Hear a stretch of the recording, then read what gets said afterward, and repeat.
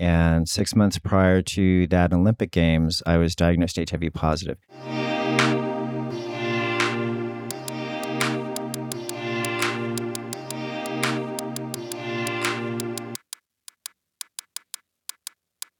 Welcome to another episode of Beyond Risk and Back.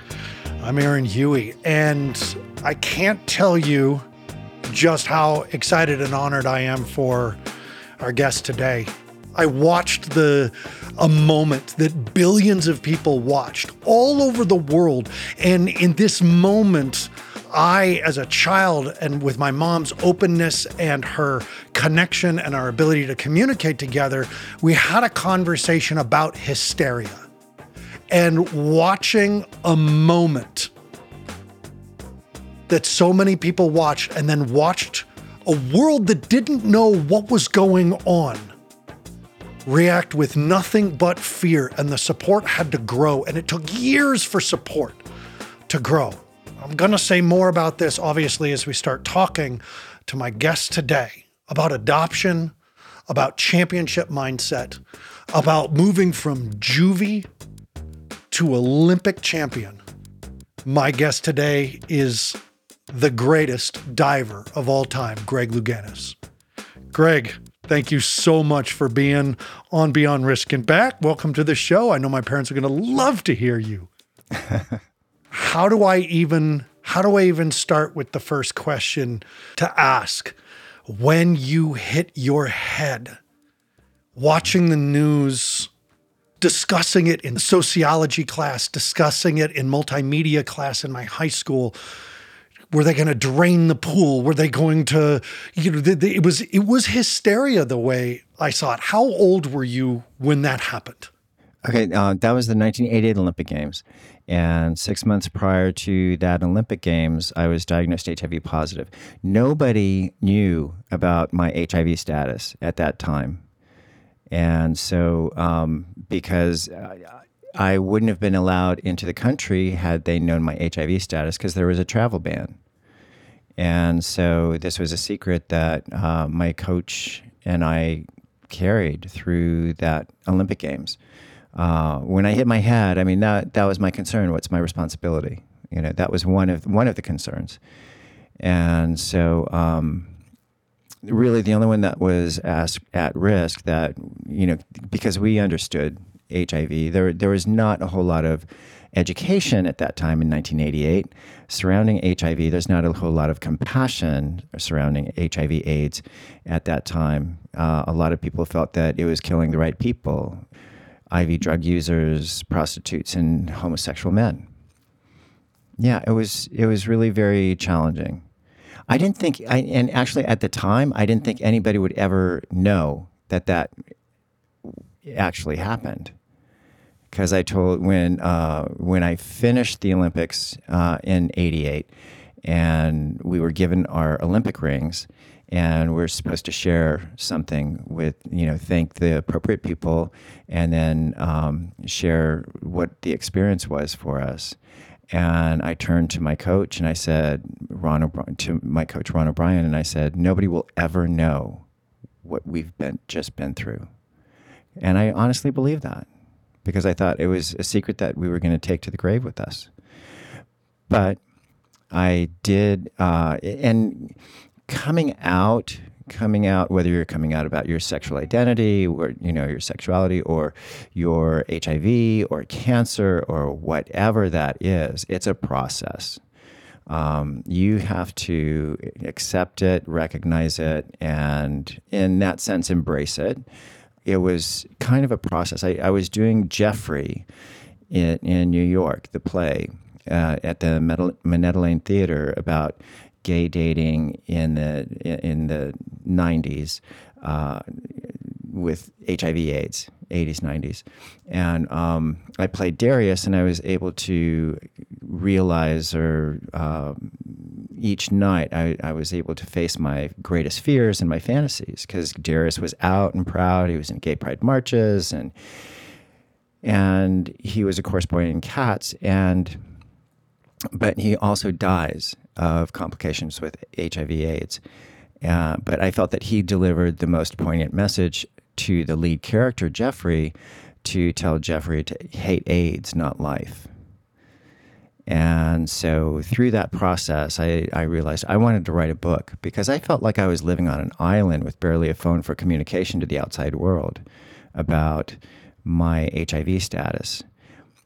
When talking about my sexuality, it depends on who you talk to. I mean, I was out to my friends and family, people who were close to me, people in USA Diving knew about my sexual identity, my sexuality. And, it was just my policy not to discuss it with members of the media. And my justification was that I'm entitled to a private life. So that was kind of how I conducted myself. When did this change, and what was the catalyst? Was it, being Darius? Was it just the amount of pressure? And you talked about this hating something, not life, hating this thing that you're going through, having to keep the secret. What was ultimately the point where you said, "That's it, I'm out. I'm out of the secret. I'm into this next part," which I'm going to assume is a healing, but what also was the next part? Well, there's no defining moment. I mean, that's so silly to think that, there's a one defining moment, when you hit your head, it's like, no, we all have defining moments happening all the time. That's the way life is. It's an evolution. Everything's changing. Everything's evolving. In '88, I was involved in an abusive relationship. So I was trying to extricate myself from that. And then there was threats of blackmail. There were all kinds of stuff going on. And the one thing, when I was writing the book with Eric Marcus, the one thought that kept going through my head was, the truth shall set you free. And so if I could be open and honest and be who I am, then I don't have to be scared. Nobody can hold anything over me. Where's the truth blown up in your face? Where's the truth blown up in my face? I mean, it sets you free, but what are some of the costs that you've had to pay for your truth? I don't know, because I don't focus on that. It actually gives me great pleasure. I don't know. I'm an Aquarius, so I'm kind of a rebel at heart, And so when I was booked to speak in Lawrence, Kansas, and I knew that was the backyard of, at that time, Reverend Fred Phelps. And so I knew I was going into kind of hostile territory, as it were. And nobody knew about my HIV status because my book had not been released yet. And then right before the event, the book was released and all this was out. And it was amazing, standing room only. And so I go to the event. We're in the green room, and they say, we got to get you to the stage. And they start taking me through the bowels of this auditorium. And I said, isn't there a faster way? He said, yeah, but we don't want you to see what's going on outside. I said, I want to see. And so in order to keep me safe, they took me, a few stores up, and so I could kind of look down on what was going on. And there was this whole group of people with, die AIDS, faggot, you'll burn in hell, and pictures of me with 666 on my forehead. And I said, oh my God, that's so cool. And so, then, I gave my presentation. And then somebody during the Q&A stands up and says, Mr. Louganis, what do you think of the ignorance that's standing outside this building? I said, you mean Fred? And they kind of chuckled, and they said, yeah. And so I said, I feel like I should go up to him and hand him a teddy bear and tell him he needs lots of hugs, because anybody who spews that much hate can't like themselves very much. And so the LGBTQAI student union sent him a bunch of teddy bears in my honor, telling him he needs lots of hugs. And I thought that was so cool, because when you're speaking on the speaking circuit, you don't know what the hell people are going to take in or hear. It's you spew all this stuff out, and I'm always shocked that people actually listen to me. You were just in Colorado recently, mm-hmm. And I was hoping that I would get back from Mexico in time to meet you face to face. You had just left, but certainly we've had an unbelievable tragedy here in Colorado with Club Q. And it prompts me to ask the question, do members of your community need / expect sympathy or empathy? And I'm asking this because I cannot relate to your experience. I can listen to what you're going through. I can only relate to my experience. You're asking to me to comment on a community. I only know that my own experience, and my own experience is really my own. But when we still have so much frustration, when we still have so much frustration from the community's experience about still how at risk to violence they are.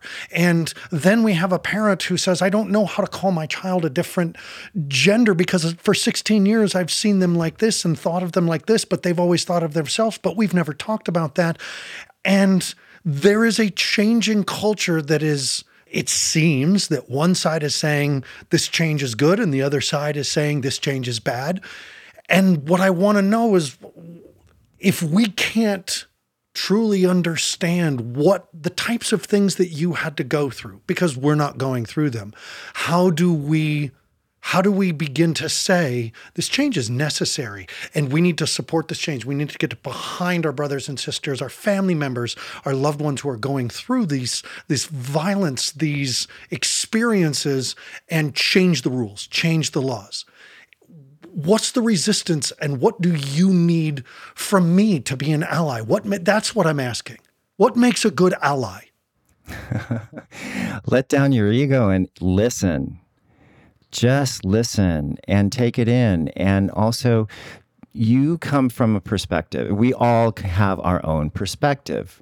So in order to be empathetic and getting in somebody else's perspective, is listen to what they have to say, try to embody what they're saying. What would that be like if you are growing up XY male and internally you're seeing in the mirror a woman, a girl, or whatever? Then take that time to empathize to what would that be like? What would that be like? Oh my God, that must be like so confusing and so upsetting to be able to embrace yourself, embrace who you are innately, because we are who we are. We're just trying to discover ourselves. How much farther do we have to go before you feel like you can go participate in the World Cup and not be under a threat of violence or oppression? How do you feel like you're still consistently under a threat? No, I don't accept that. I mean, and if it is, then it is. I mean, if somebody were to protest, I mean, at one of my events, and that's it. I mean, it's more commentary of them than it is of me. So, and the biggest thing is not to get out of that judgment, to let go of your ego, let go of your preconceived notion of who somebody is, and listen with your whole heart, not just your logical brain, because it may not be logical. Because what right or wrong? Why are we? It just is. It's not right or wrong. How did your parents handle it when you came out? You said had you come out at the 1984 Olympics, or had you already been out to your parents? Okay. Oh my God, yeah. How did they handle it? What was the good? What was the bad? Well, I kind of chickened out with my dad. I told my mom, oh, will you tell Dad? and then my dad, is like, oh no, we never had that conversation. But my dad also had very selective listening. So I'm sure that Mom had that conversation with him, and he just was selected not to hear it. When Okay, so that was a whole process too. I mean, I was in theater at University of Miami. I was doing a play, and we were going to go to a gay dance bar, and so they said we're going to go after opening night, and celebrate. I said, well, I have my mom here. I said, oh, bring her along. And so I brought her, and she enjoyed my friends, and we danced. She was treated like a queen. Well, but I mean, they bought her drinks, and she had a blast. And so then we stayed up a little bit too late. And then the next night we had a performance, and my mother went to the performance the next night too. And everybody was kind of tired. And my mom comes backstage and said, "Are we going back to one of those fun places?" And I'm like, I don't think not tonight. I don't think we're up to it. But that was kind of my mom. And so then when I was, I had a breakup with one of my partners, and I had to get out of there because it was a rather volatile relationship. And so, I mean, it was like, fireworks are going off, or we were throwing dishes at each other, It was one of those. And so then I had to get out of there. And so my mother came up and helped me pack. And as we got everything into the van, and I said, Mom, Kevin and I were more than just roommates. We were lovers. And she goes, oh, I know, son. What's for dinner? And I was like, oh my God, because I was thinking if my parents ever found out that I was gay, I mean, the world would like open up and swallow me whole, right? And then I was actually a little disappointed that, that she didn't have more of a reaction. But she was great. She was just very accepting. There's an aspect of being adopted, which you are, that these things can be like the fear of the thing, coming out to your mom, the fear of the thing obviously became bigger than the thing. But that would make sense for anybody, especially someone who's adopted, that no matter how well an adoptive parent does, right? It feels like you're under a set of criteria the whole time, always. Right. And so how often, whether it's in your 47 titles of diving or your relationship with your mom or with a partner, how often does the adoption abandonment thing show up and intervene in your life? Well, I mean, there are times when it was very beneficial, like when, that sense that in order for me to earn love, I mean, I had to win. That's a lot of pressure, and it's high stakes.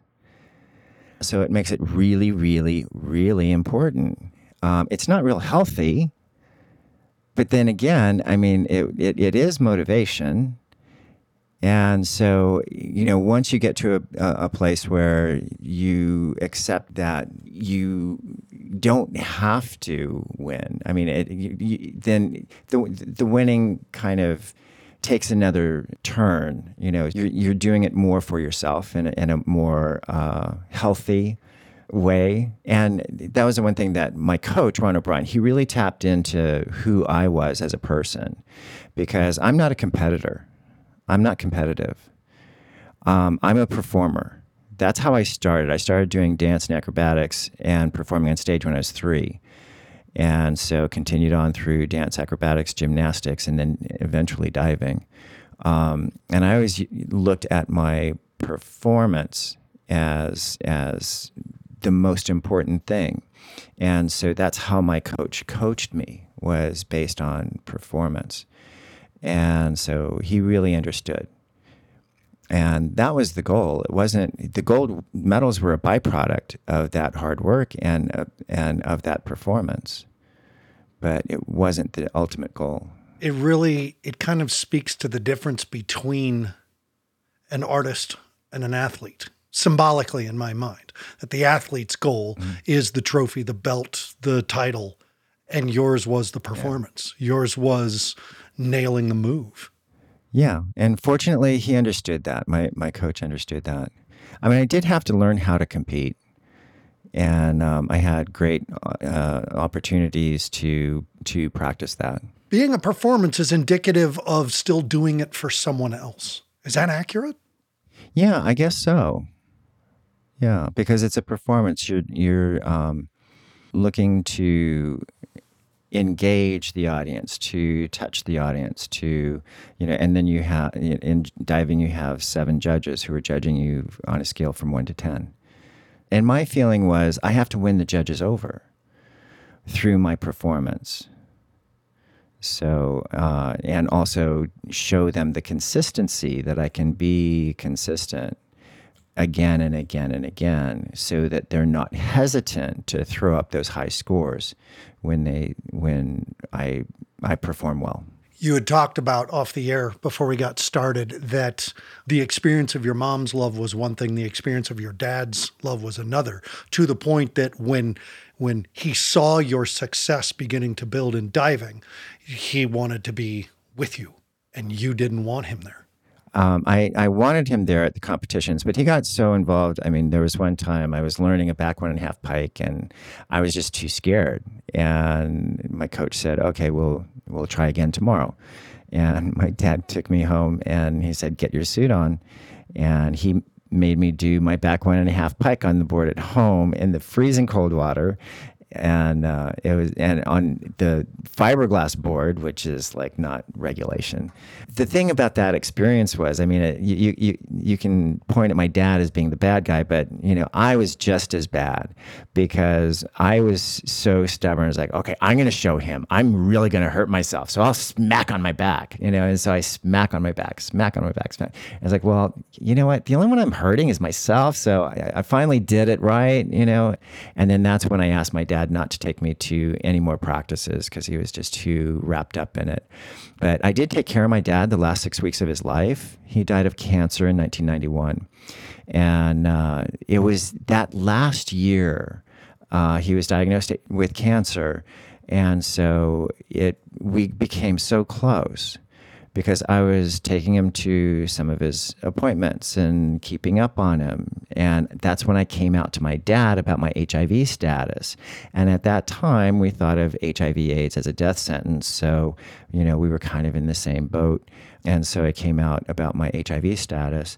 He was checking up on me. I was checking up on him. We had these conversations of quality of life and all that. We even visited that situation back when I was like 8 years old or whatever, learning my back 1.5 pike. And he said, it's the only way I could communicate to you how much I cared, because, I remember when he was like, taking off his belt and whipping me. I was like, this is going to hurt me more than it hurts you. That whole thing. I was like, yeah, right.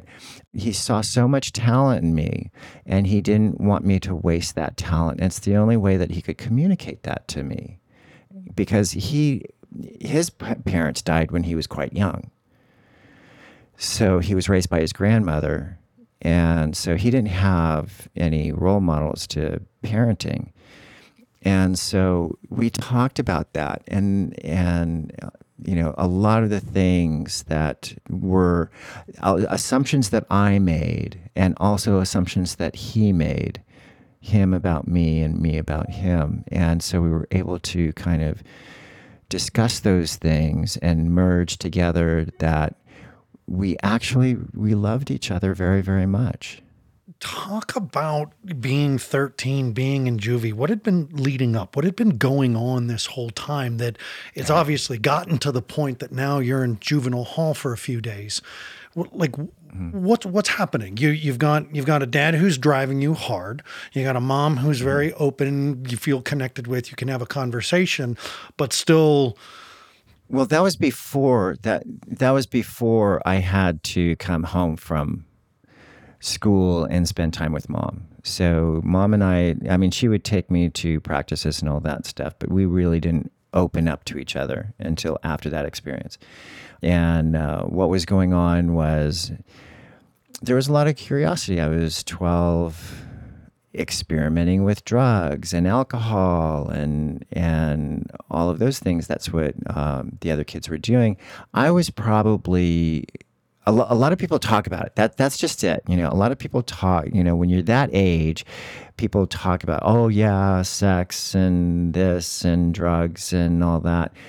And it's like, oh, okay. So I just assumed everybody was doing it and not just talking about it. I kind of jumped in to all that stuff. So kind of experimentation. You just use the word experimentation. Did it get to addiction point? Did it get to daily use point, or did you just get busted doing it? Kind of a bit of both, because I didn't really, I was so passionate about my performance in diving. So there were those areas which encouraged sobriety. So, but also that was a bit of an addiction as well. You have to, accept that, because it's a compulsion. It's, going to, the Olympics and winning a gold medal, that's great, but winning 4, that's a little obsessive. It's funny because I joke that I'm a really sick puppy because I get so obsessive about things, and that's a part of addiction. Yes. In Boulder, Colorado, we have one of the highest per capita of exercise anorexia, and everybody thinks that they're running around healthy, but they're starving themselves, they're fatiguing out, et cetera, et cetera. Did you experience that level of more? With the diving, there was definitely a good balance, I think. In preparation for the 88 Olympic Games, by 88, the Chinese had caught up to me. So I felt like I was hanging on by the skin of my teeth. So I was diagnosed HIV positive. They put me on AZT right away. I didn't know the side effects and all that. But early in the training, when we're really working really hard, I would literally wake up in the morning and crawl to the bathroom to pour myself the hottest bath that I can withstand so that I could touch my toes, so I could stretch. And I really didn't think about it actually until after I had numerous conversations with a number of my transgender friends. Kristen Worley, she shared what she went through when she went through hormone therapy. And I thought, oh my God, that's the same thing I went through. And one of the side effects I learned was that lowered testosterone with the AZT and HIV. And so I was probably really testosterone starved, that I wasn't recovering. And what she shared in her experience when she started hormone therapy, it was just parallel to what I went through in 88, early 88. So, and my thought, and it just, because I lived it, is that this whole concept that XY female has this unproportionate advantage if she goes through puberty and has that rush of testosterone. I think that's a false, erroneous idea, because once you start hormone therapy, then, your body changes. And so I don't think it's the advantage that everybody is playing it out to be. And I think that we're going to learn that, XY female, is not, it's not a big issue. Sure, you can't take away, like when Leah Thomas, was competing in swimming, you can't take away the training that she did before as a male.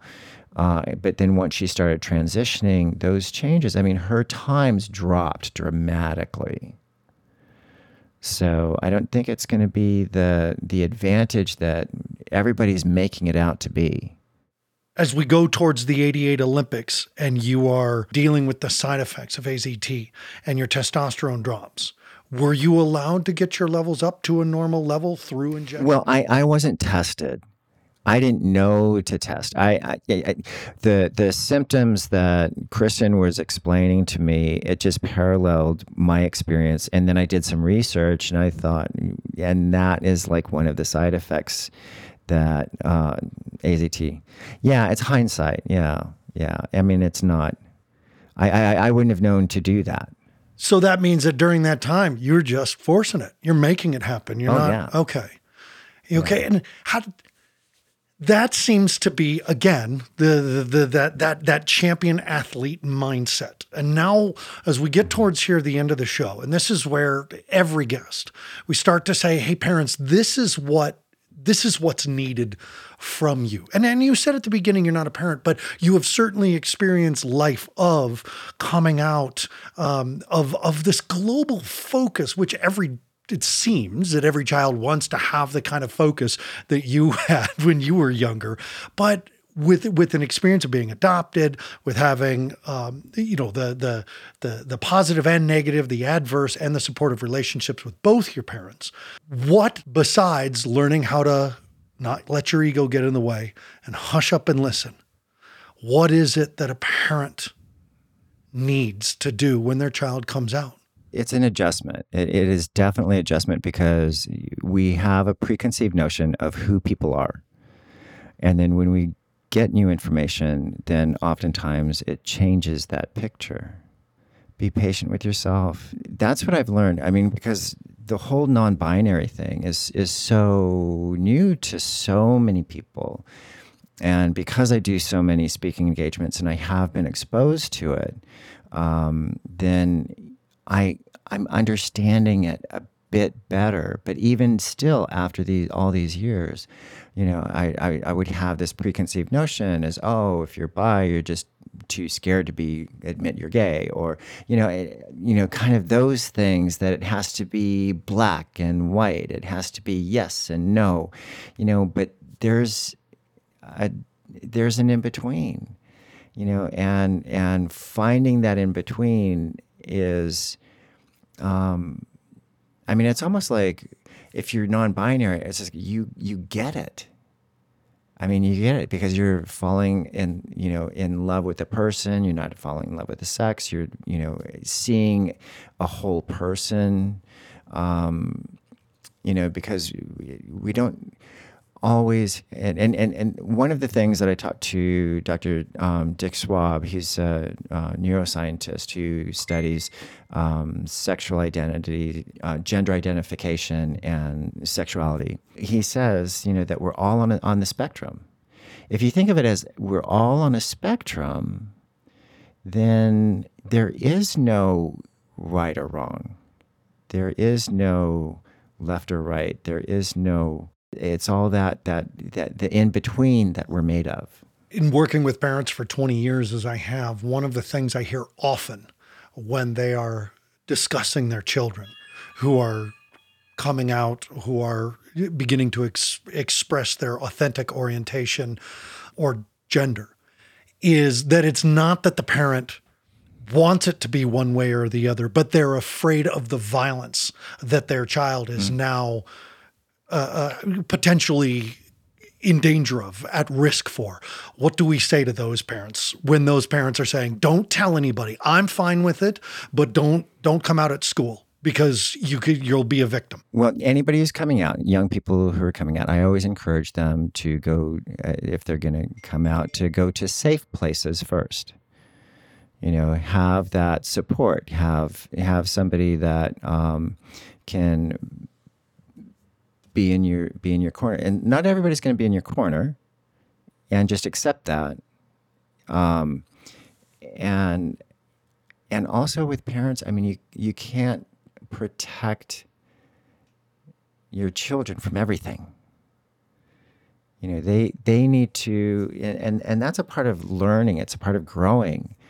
And that's what I feel my mother was able to do is, let go when she needed to let go, but, hold me when I needed to be held. I remember when I was talking to, I'm going to use their name because I still have so much respect for Soren. Soren founded Queer Asterix here in Boulder, Colorado, and was one of my interns. And then they came back to continually train our staff. And I remember doing a show with them where I said, I don't care whether you're gay or straight or black. And that's a general hetero response. Well, I don't care. I don't. And Soren had an incredible response where they say, I need you to care. Mm-hmm. And that hit me and that's why I started with the question I did about, if I can't give you empathy, if I can't feel what you're feeling or experiencing in this world as a gay man, as a trans woman, how can I support? And that was the lesson of caring is first. Care enough to communicate, say something, be there with them, hold them when they need held, and step away when they've got to get I wish I knew the name of your dive, the back half pike, the 1.5 pike. Is that what, the reverse 2.5 pike? The reverse 2.5 pike and let them hit their back. I mean, it's so important. I mean, and understand you're going to make mistakes. I mean, I went rollerblading with a dear friend of mine, Dr. Kate Stone. She's transgender. She's a scientist. And we rollerblade every Monday. And then her daughters came out and joined us. She's from the UK. And so they came over and we're rollerblading. And I was talking to his daughter, her daughters. I said, "Oh yeah, I was with your mother." And I'm like, "Oh shit, no, And then I had to ask, I said, "Dr. Kate, who are you?" And he said, I'm just Kate, And I was like, oh my God, and we're going to make mistakes and expect that. Don't try and be perfect. Nobody's perfect. They'll be forgiving as long as we're forgiving for ourselves. We have to forgive ourselves too. Give our space and our space for grace. Where do my parents go next to follow you, to fanboy or fangirl over you like I have? Where do they go next? On social, I'm at Greg Louganis. GregLouganis.com is my website. And you do coaching. What's your angle on the coaching? Are you an athlete's coach? If you're preparing for something, a big event, Nationals, World Championships, or speaking to Fortune 500, then I'll get you prepared to give the best performance of your life. This has been incredible. Thank you for taking the time. Thank you for being such an advocate for adoption, LGBTQ+, mental health and addiction, human rights. You've never stopped just being a champion of people, of animals, and I'm pretty crazy about you, Greg. This is and you've been a part of my teen experience of looking at the world, being in Hollywood, going from a small town, Longmont, Colorado, to Hollywood for college at an acting school, where I went from rednecks and Mexicans and white people to a prom queen and a prom queen, and going, what world have I entered into Hollywood? But you were there, and your story was always there, and you were a feature of life. And thank you. Thank you for just continuing to be a champion. Thank you. I appreciate it.